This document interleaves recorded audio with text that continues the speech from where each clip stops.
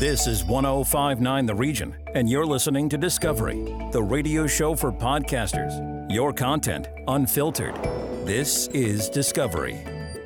Welcome to Discovery. This week, we host 3 new podcasts created by students in the radio broadcasting program at Durham College. We start with Bailey Higgins, who questions the practicality of making the countrywide switch to electric vehicles in Canada. Vanessa Fermo follows by analyzing the good, the bad, and the ugly of social media. Last but certainly not least, Anita Hassan, with her show Intentionally Spiraling, talks about the concept of change. So sit back and enjoy as we hear Bailey Higgins' take on electric vehicles.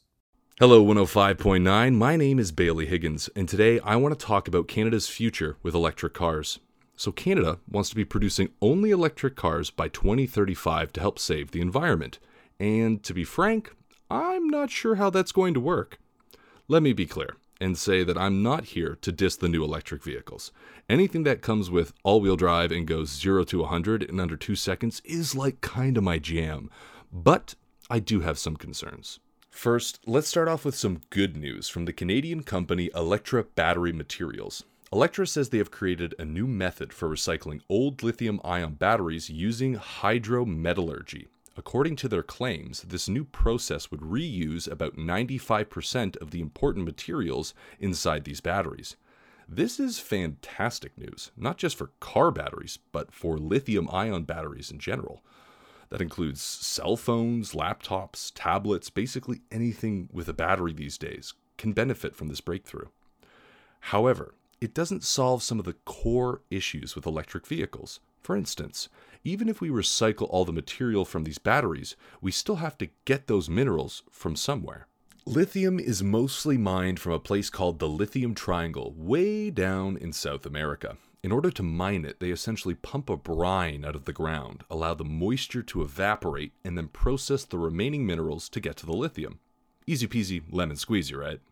Well, except for the massive air pollution, the soil degradation, don't forget the water shortages.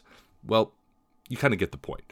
It's not exactly a clean process, but let's say this is a non-factor for argument's sake. How do you get those materials into the batteries now? We are literally at the top of the Americas, so we now have to transport all of those minerals across 2 of the largest continents on Earth to save the environment. Seems a little counterproductive when you would think a cleaner solution would be to look for something local. In fact, why not go local? Ottawa just opened up a lithium mine about a month ago. Shouldn't that help? Well, it will a bit. Canada has about 2.5% of the world's lithium, so it won't hurt.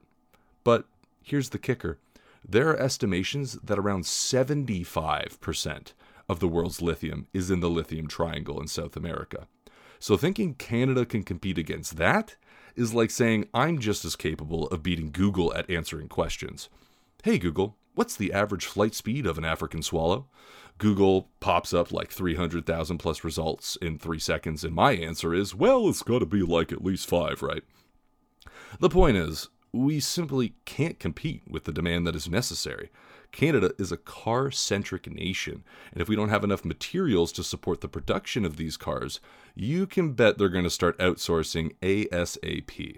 The worst part about this is, lithium isn't even the most controversial metal they stick in these batteries. Cobalt is another major component, and most of that mineral is located in a little country called the Democratic Republic of Congo. Now, the Congo has a bit of a reputation for having what some might call loose safety standards. Little to no protection is provided to protect any of the workers at these mines from the toxic effects of the cobalt. Did I also mention that many of these workers are also children, and some are even mothers who have to carry their babies on their back while they work? Now, there have been plenty of claims by large companies that their cobalt is mined with integrity and love and affection. But a man named Siddharth Kara says these claims are straight baloney, and not the tasty pan-fried baloney. I'm talking 5 months in a school locker kind of baloney. Siddharth went out to the Congo himself to explore the truth of these mining corporations and how North American needs may be affecting the people there. What he found was exactly as I described before, but worse and far more prominent than companies like Tesla are going to tell you.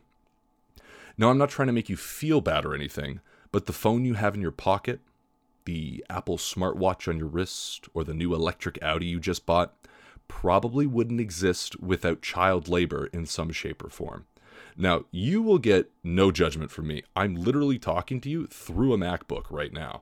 But I do think it is important to bring issues like this forward when talking about big future changes like the 2035 deadline for electric cars. I also don't want you to think oil is any better either. It pollutes during and before use, still needs to be transported, and I think we can all agree oil companies aren't exactly known for their humanitarianism.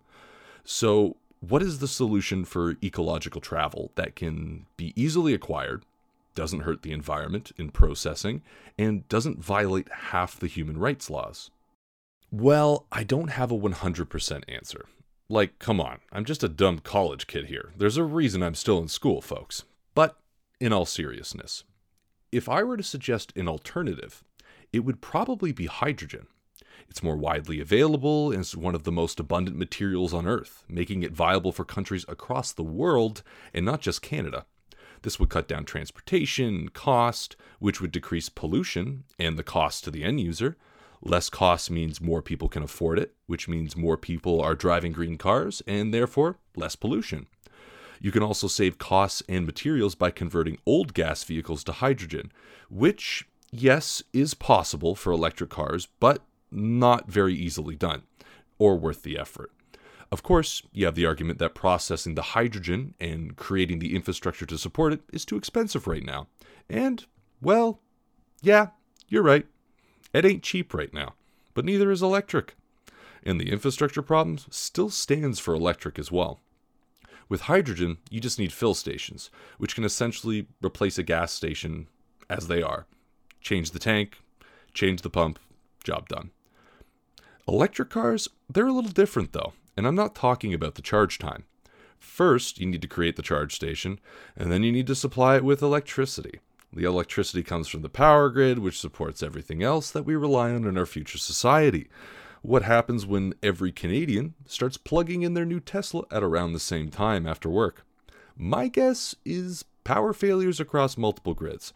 Now, I hope that's not the case, and I would like to believe that we would upgrade our power grid before it got to this point, but I don't know if I'd place any money on that. In all honesty, I don't really have a problem with electric cars. I think they are phenomenal feats of engineering, and I feel incredibly blessed to live in a time where we even have the option to choose what we drive. But I think this is a temporary solution to a permanent problem. We are always going to have to be careful about how we treat the earth and the people on it. That's never going to change. But is electric really good enough to make the difference? If we keep producing EVs at the same rate we currently make gas cars, we will inevitably walk ourselves around in a circle. The lithium and the cobalt, it's a limited resource, just like oil, and it produces pollution in its own way, just like oil. Hydrogen, we can literally extract from water if we want to. And I don't know if you've looked at a map recently, but we've got like a lot of water, man. In Canada, we border 3 major oceans and have the 4th largest concentration of fresh water in the world. Now, that being said, don't freak out. I'm not saying we start fueling our cars with our drinking water, but I wonder why we would stop investing money into hydrogen due to cost, when in the long term, it looks like a far cheaper option. Right now, like any green solution, hydrogen is expensive and not fully efficient. But if we take the time to invest in research, I truly believe its capabilities will surpass that of the electric car. And besides, why should we put all of our eggs in just one basket? Don't take my word for it, though. Go out and look into EVs and hydrogen yourself. There are more options out there, and the more we explore them, the more we can push towards a truly green society. If you agree, disagree, maybe you just want to run me over with your Model S for bad-mouthing Tesla, whatever you want, feel free to drop a line at any of 105.9's social media pages on Facebook, Twitter, or Instagram. That's all I have for you today on my mini podcast. My name is Bailey Higgins, sending you back to 105.9, The Region. Now for the good, the bad, and the ugly on social media. Hello everyone, I'm Vanessa Gramo, and welcome to Social Media, the good, the bad, the ugly. Social media has had its great moments and its not so great moments these past couple of years. There's been so many things happening on social media, like influencers being canceled, tons and tons of drama, bullying, and even some exciting moments. Let's start with the good parts of social media, which is making friends and connections. Social media is a great place to meet friends, potential partners, and even getting some work connections.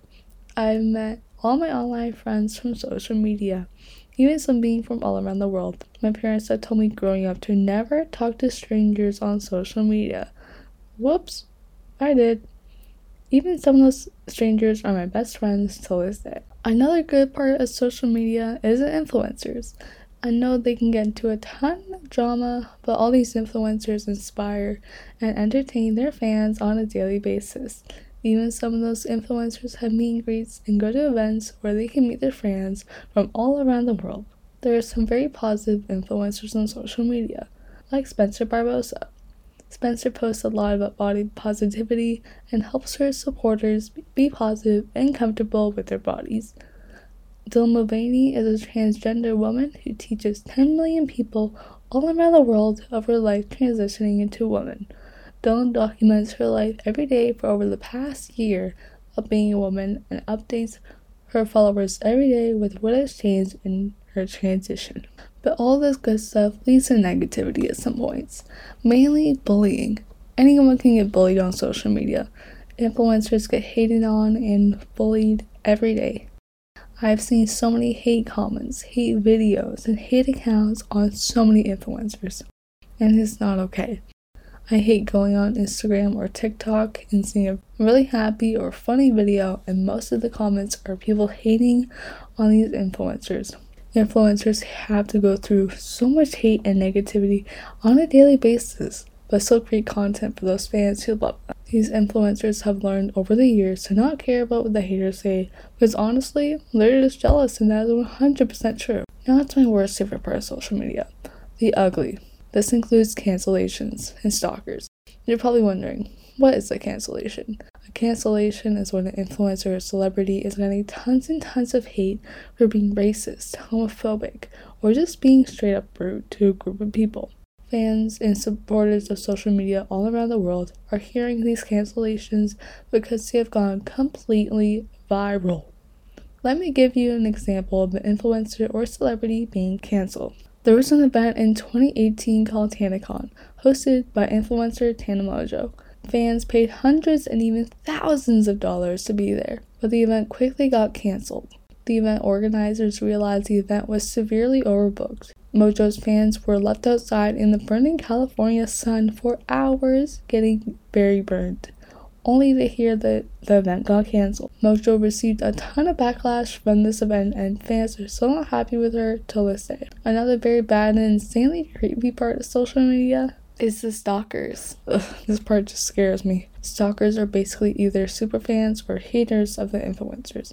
They find out a lot of personal information of the influencers, including their phone number, extended family, address, and so much more. It's just scary to hear all these stalker stories. Influencers and celebrities have fans going up to their door every single day because fans have exposed or leaked their addresses to their friends who have exposed it to more friends, and somehow the whole world knows. I would absolutely hate being an influencer and seeing that my phone number, address, or anything personal to me was leaked online. These people need to learn personal boundaries. But now time for my favorite part of the show. It's time to interview an influencer. Today I'll be speaking to Tyler Carpenter. Tyler has 2.7 million followers on TikTok and has honestly made the funniest content I've ever seen. I'll be asking Tyler about the good, the bad, the ugly on social media from an influencer's perspective. What are the positive and negative aspects of social media as an influencer? Okay, so from my POV as an influencer, I feel for one, the positive aspects is that I'm able to really express my creativity. It's a great outlet for me to put my, creativity and my ideas into work and to have people enjoy it. I think that's basically one of the biggest positives. And maybe one of the negatives are burnout and the the anxious feeling of everyone like watching you and everyone can have an opinion about you. Like, because even though you enjoy what you do so much, the opinions and, getting tired of what you really love doing can really, unmotivate you. So yeah, those two definitely 100%. So, what are the daily challenges that influencers have on social media? Are they easy to overcome, or do they put a negative effect on you? A challenge I face every day. I think for me, since I post literally every day, I feel like a challenge is just making sure I post every day because I like to, hang out with my friends. Usually I'm busy or I'm doing something at the time, so I'm kind of like rushing and rambling. But I feel like it is easy for me, at least it is easy for me to overcome because there's a lot of ways that I could pre-film my videos and pre-record and edit everything and have it just in my drafts ready to post it. So I think it will be easy to overcome, but I do understand that there are different things that influencers go through regarding it's like bullying or burnout, like I said before. Those things may be a little bit more difficult to overcome, but for my perspective, it's just really just a consistency. So, do you have any advice for someone who would want to be an influencer and things they can look out for? Advice for anyone wanting to be an influencer, I say to make sure you write down what do you want to basically influence and why you want to do it because you could influence anything. You know what I mean? You can influence people to buy things, you can inflict an emotion or your audience. And I feel like that's very easy to do, but to be consistent with it and to, I guess, say your goal is to grow a following from it and impact other people. I think that that motivation, that should be your motivation for you to keep going. But of course, if you're doing it for like maybe just like a short-term thing or maybe just like a financial thing, there may be a lot of different obstacles that may impact you from getting to that point. But one, figure out um, why you want to do it, and really figure out just a schedule and making sure you're staying consistent with it. What do you think has been your biggest accomplishment of being an influencer? I would say overall, it's just the fact that I'm able to influence, you know what I mean? Because I really like expressing myself in different ways. I like embracing the different attributes and traits that I have into comedic effect. And I feel me being able to do that really uplifts other people and makes them happy. And when I make other people happy, I'm happy. When I make other people smile, laugh, it brings me joy. So that's really the biggest um positive from all of this. Like like money or just the following, like I genuinely do not care about that. I just really care making sure that my followers are happy from my creativity. Thank you guys so much for listening, and I hope you learned a few new things about social media. Goodbye.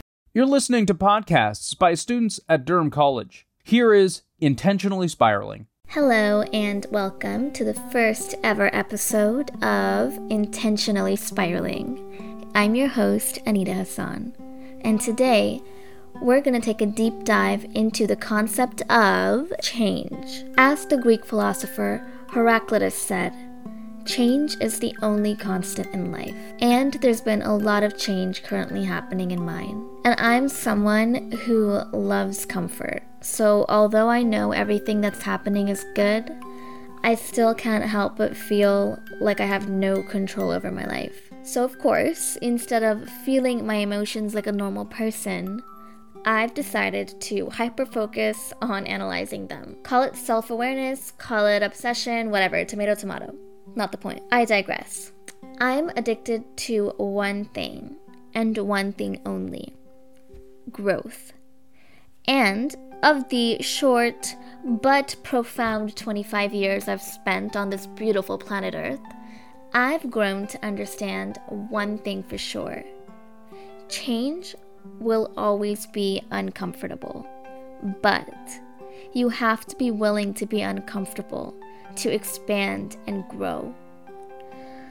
I'm getting married in October to the love of my life, but he's in Bangladesh, and I'm rerouting my entire life to go start a new one with him, in a country that I loved visiting but never lived in. all the way across the world from all of my family and friends, all for love. The romantic in me is on cloud 9, but the realist in me is also terrified. Ultimately, I took the risk of following my heart because I would rather be uncomfortable and strive for what my heart is telling me than spend the rest of my life stagnant in the safety net of average predictability. The people in my life are so worried about me. They're worried about how I'll adjust, how I'll handle the culture shock, along with the new responsibilities of marriage. But everything to ever happen to anybody had to have a starting point. I'm not gonna fear mine. I know my path ahead will have challenges and hurdles. I know I'm not gonna be the same Anita I've been. But isn't that the entire point of existence? To change and to grow and to evolve? I've always dreamed of going back to my homeland and living there for a little while. Get in touch with the land of my mother's mother and her mother before her, going back countless generations. I hope I do change, because without change I would never grow. I hope getting married does change me, because I've never had to think of anyone beside myself, and now I'm part of a pair, and we're building a life together, which is so beautiful. All I've ever wanted to do was share the love I have in my heart with my loved ones, with my content, with everything and everyone I ever meet. So why keep myself in a geographical box when I can share my love worldwide? I'm diving headfirst into the unknown, and I'll see you guys on the other side, where I'll be wiser and a better version of myself. Well, that's just me and my own opinion on change, but I wanted to get a professional opinion. I was reading an article published by George Barnes, a renowned psychologist, published August 2021, and he writes, "Change is essential as it leads to retaining that important edge over competitors. Change is an exciting process that encourages innovation, develops skill, and leads to better business opportunities." So he goes on to basically talk about how being able to change and adapt is a evolutionary development in humans, and how survival of the fittest has a lot to do with how quickly we're able to change. He also then highlights something that I found very interesting. He talks about how humans enjoy controllable change, and I can really attest to this myself. I love changing my hair, changing my look, a change in scenery, traveling. He says that we tend to enjoy change that we can consciously control, buying new clothes, like I said, or a home renovation, for example. However, change that is forced upon us is likely to leave a sour taste between those imposing change and those the change is affecting. And I think that is so accurate, because think about an employer changing the structure of a corporate organization and having to either take away responsibilities or add responsibilities. The employees don't often take it well. So when change is mandated upon us, we often don't like it. So I found that very interesting. He goes on to talk about facilitating change. He writes, "It is important to begin with the psychological principles to facilitate change. To effect change inside an organization, we must remember why people resist change. People do not fear change. Instead, people like comfort. The status quo is more comfortable than the unknown. Change is experiential. We often talk about it being constructive, but often at times it is cognitive, physical, psychological, and or emotional. It is vital to be skilled at communicating in an influential way, to understand how others think, how to connect with them, and how to persuade them. So leaders role modeling these behaviors are key. I'll simplify it for you guys. He's basically saying how in order to be a good leader and facilitate change, you have to be able to understand how people will respond to the change. AKA, you have to have a high emotional intelligence. So think of politicians facilitating change and encouraging their population that the change will benefit them. People then are receptive to the change because they feel that the change is happening for them and not to them. That's basically what he was trying to outline here. He writes, one of the larger issues that leaders face concerns the one-size-fits-all approach. This fails to consider individual differences and how everybody reacts to change differently. An example of this is the change from office working to home working. As the path of recovery begins post-pandemic, a hybrid model of working should be introduced to focus on individual needs, and how many times they would like to come into the office will differ from person to person. This also hits home for me because I've seen it firsthand with my father. He has been required to go back into the office once or twice a week. And because of this shift, he no longer has a permanent, custom, physical office. It's more cubicle style, and you have to rent the space prior to going into the office, whichever day that you want. And in one way, he's glad that he gets to work from home. But on the other hand, he feels that over 30 years in this company, he's dedicated, and they've just taken away his custom office space. He's struggling with that. And I think it just very accurately reflects Mr. George Barnes' analyzing of change. Well, that's all for today's deep dive. Let me know on my social media what you want me to hyper-focus on next at anitahassan.com. Thank you for listening, and we hope you enjoyed. If you're in a frightful panic about missing any of this podcast, frantically punch into our website, 1059theregion.com, to catch yourself up or find any of our other episodes you may have missed. Till next week, I'm Cal Steiger. Discovery, the radio show for podcasters, exclusive to 1059 The Region. Expand your audience and extend your reach. Send us your podcast, info@1059theregion.com.